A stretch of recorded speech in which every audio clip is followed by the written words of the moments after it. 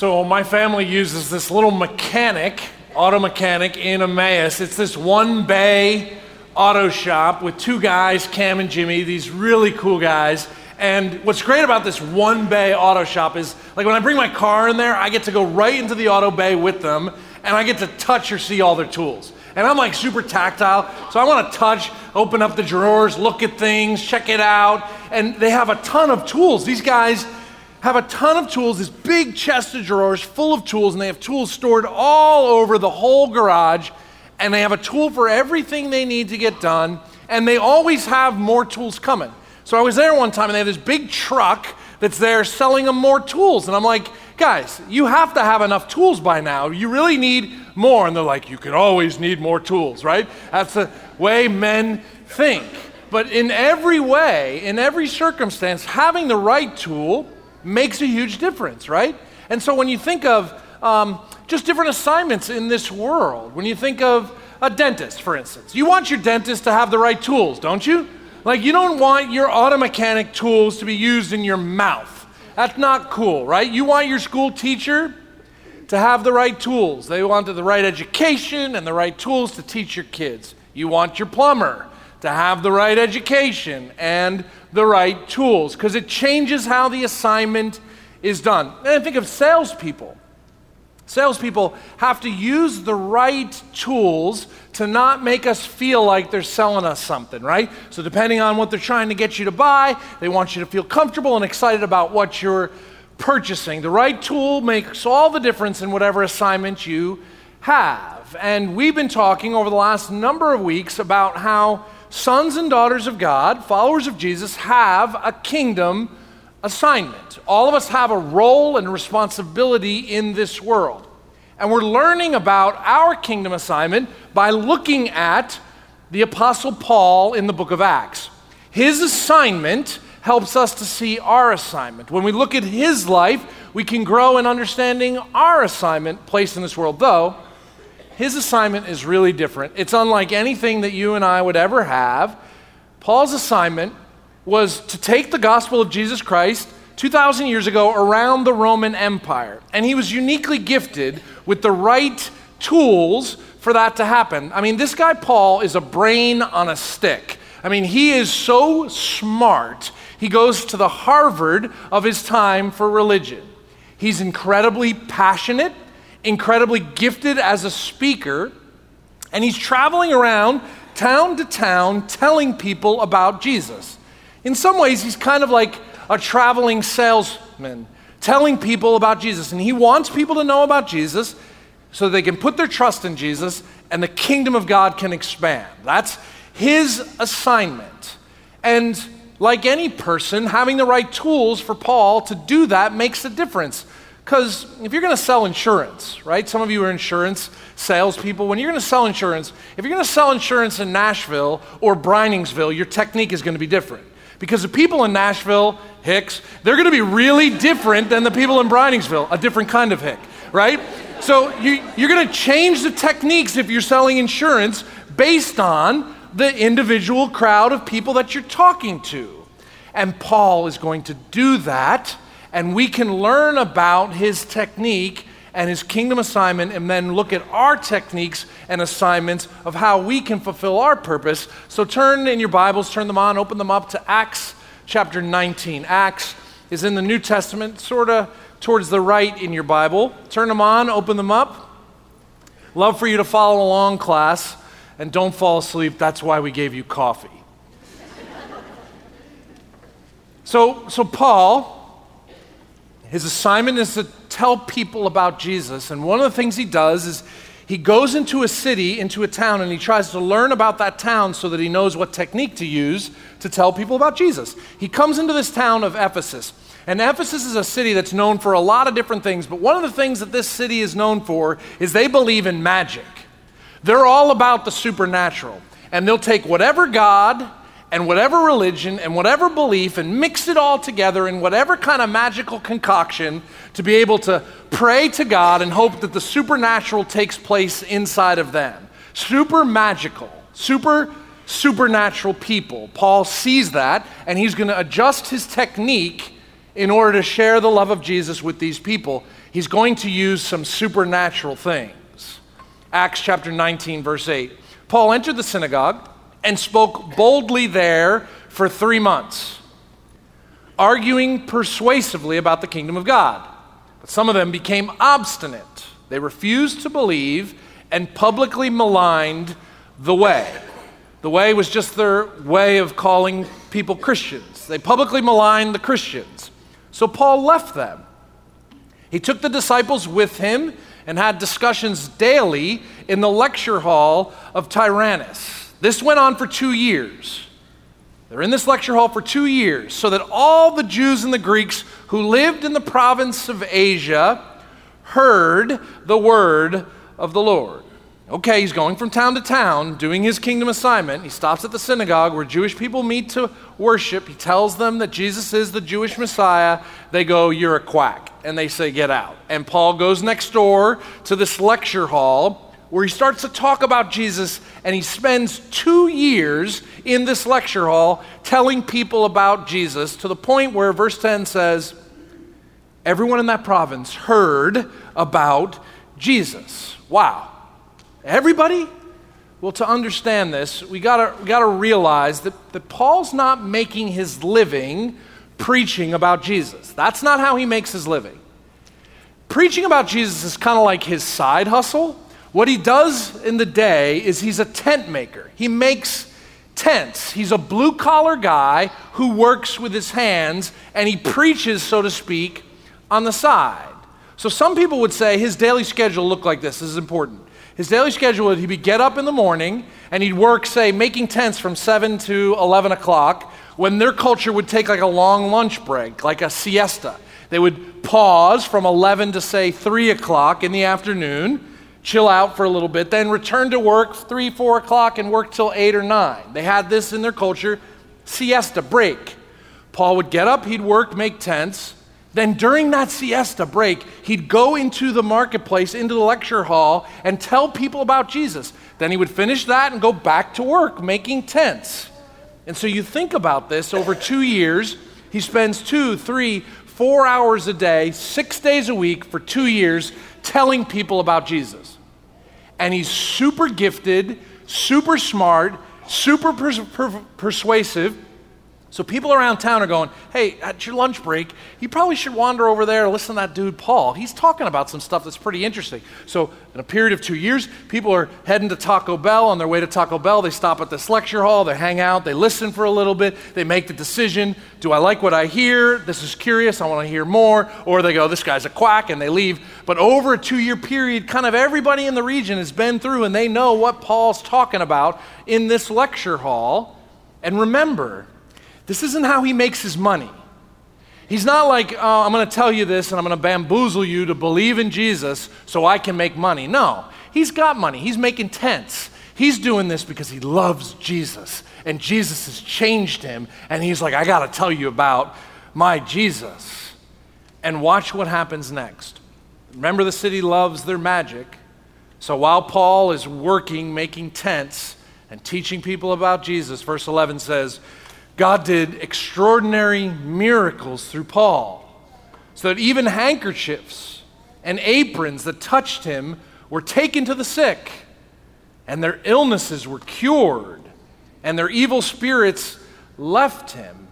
His handkerchiefs and aprons healed people? Like, what's up with this? Remember, he's a working man, blue-collar guy who goes to work every day making tents. He's sweating. He's using handkerchiefs to wipe his brow. He's got an apron on to make sure he doesn't get dirty. He does that in the morning. Then he goes to preach. Takes off his work clothes, leaves them there on the side. He's talking, he's preaching, he's telling people about Jesus. He gets his work, his apron clothes, his sweat rag, he grabs that back, he goes back to work. And he does this every day. And at some point, somebody goes, "Hey, look, there's his work clothes." And they pick up his work clothes, and suddenly his work clothes have this miraculous ability to heal people.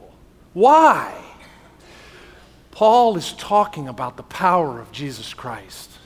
He's talking about the fact that Jesus rose again from the dead. He's teaching this message that's supernatural in a culture that's filled with supernatural expressions.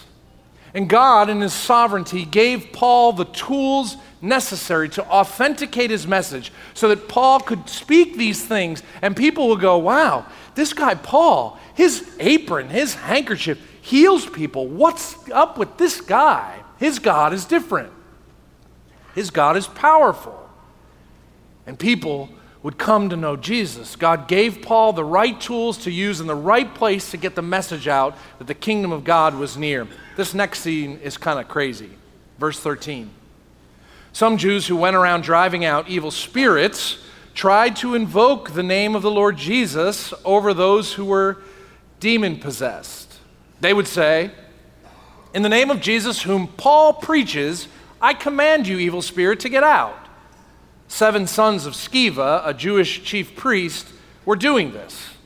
One day the evil spirit answered, hey, Jesus I know and Paul I know about, but who are you?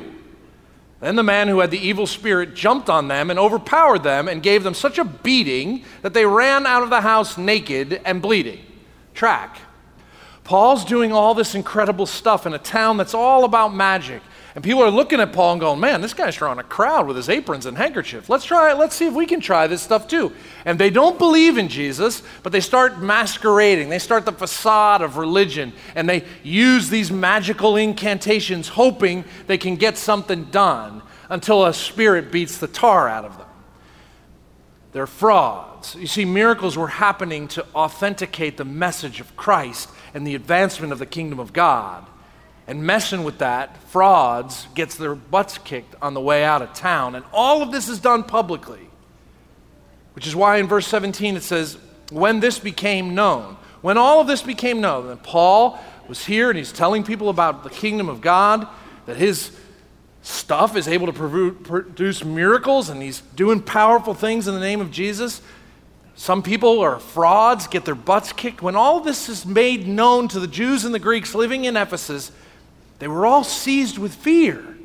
This is kind of scary. This is weird. This is different.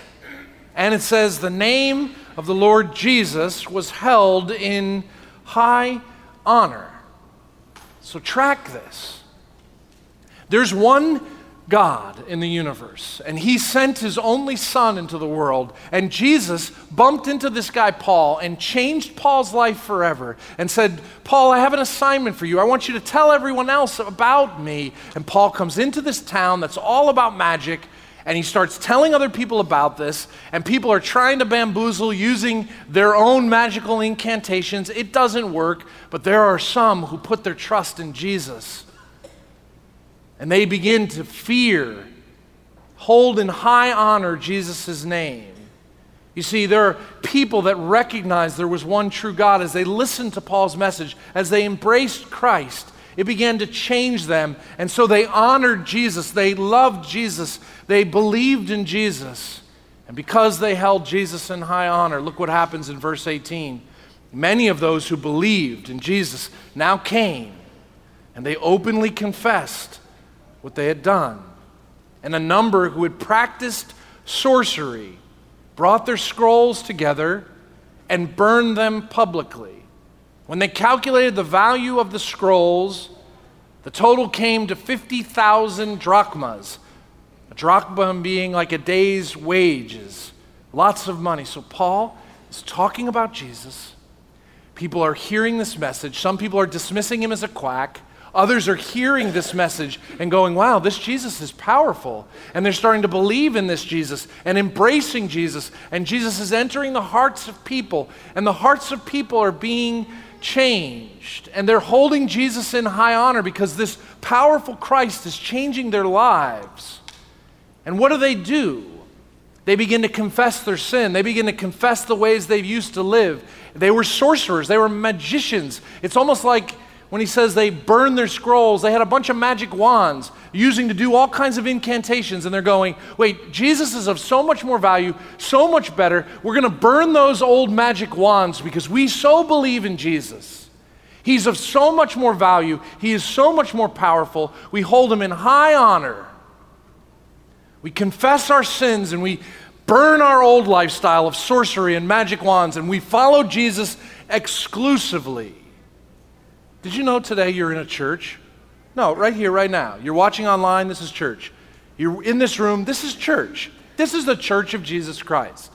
And along with churches around the Lehigh Valley and around the world, we're here gathered to worship Jesus. If you're a son or daughter of God, you put your faith and trust in Jesus, you're here to worship Jesus. Some of you are just here to explore, and you're just trying to check in Jesus out, and I'm glad you're here. But for sons and daughters, those who have put their trust in Jesus, I have a question for you. Do you hold Jesus in high honor?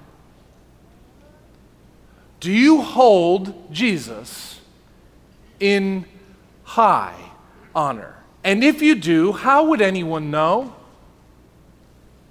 If you hold Jesus in high honor, how would the people around you know that you hold him in high honor? Well, maybe by what we say, maybe by what we sing, maybe because we're here in the Church of Jesus Christ. But there are lots of people that say the name of Jesus. There are lots of people that go to church. There are lots of people that sing songs about Jesus. They put bumper stickers on their car that say they love Jesus. Lots of people say they love Jesus. What's the difference between someone who says they love Jesus and someone who holds Jesus in high honor? And if you held Jesus at high honor, how would people know? Not no honor, not low honor, not medium honor, high honor. What would that look like? What would that mean? You know someone values Jesus by what they give up to follow him. You know if someone holds Jesus in high honor by what they give up to follow him. Can you imagine if the Bible said, many who believed in Jesus openly confessed, we like Jesus and our magic wands too. And we're going to hold on to Jesus and hold on to our sorcery, and we're going to do both of them at the same time because we don't really like giving up our magic wands. They're too expensive, and we kind of like doing both. We're going to mix Jesus and our magic wands together. That's what we're going to do. That's our religion. Can you imagine if that's what the Bible said? The Bible says they held Jesus in high honor. I believe in you, Jesus. And they burned their magic wands. Burned. You see, we don't like the fact that Jesus wants to be and deserves to be in the highest place of honor in our lives. Not low honor, not medium, high. High honor. But we like to add Jesus to things. We want to add Jesus to our addictions. We like to add Jesus to our control issues. We like to add Jesus to our anger. We like to add Jesus to our sinful lifestyle. We like to add Jesus to our career pursuits. We want Jesus to forgive us. We want Jesus to love us. We want him to be merciful to us. We also want to hold on to all the things that we feel like holding on to, and we want him to keep forgiving us and keep loving us, but we want to continue to do exactly how we behave, the way we want to behave, all that stuff. We want to do it all at the same time. We want the goodness of Jesus at the lowest possible cost. Bargain shoppers for religion, you and me. Whatever the cheapest, easiest way to get the most bang for my buck with you, Jesus, that's what I'm going to do. I don't want it to cost me anything. I'm not going to let go of nothing to follow you. But these guys who practiced their magic realized that Jesus was at such a higher value that they said, "Be gone with my old stuff and my magic wands," and they burned them. How much does Jesus cost you to follow? Not money. You can't buy Jesus. You can't buy forgiveness. You can't buy a relationship with God. But how much does it cost you to follow him? I mean, is Jesus more valuable to you than, fill in the blank. Is Jesus more valuable to you than your health? Talking to sons and daughters of God in here that have said, I believe you, Jesus. Is Jesus more valuable to you than your health? Is Jesus more valuable to you than your relationships? Is he more valuable to you than your career? Is he more valuable to you than your money? Is he more valuable to you than your sexuality? Is he more valuable to you than your preferences or your opinions? Is he more valuable to you than your politics? Is Jesus more valuable to you than your thoughts about gun control? Is Jesus more valuable to you than your thoughts about health care? Is Jesus more valuable than your pride or your reputation?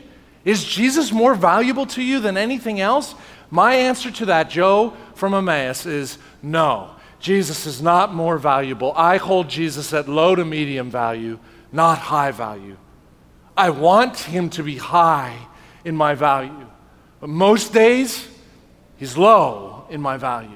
I want him to grow and be of highest value, but I live for my comfort and my pleasure and my reputation, my politics. But you know that someone holds Jesus in high value by what they give up to follow him, and if it costs you nothing to follow him, if you mix Jesus in with every other hobby and concoction and religion that you follow, then he is not your Lord, he's your hobby.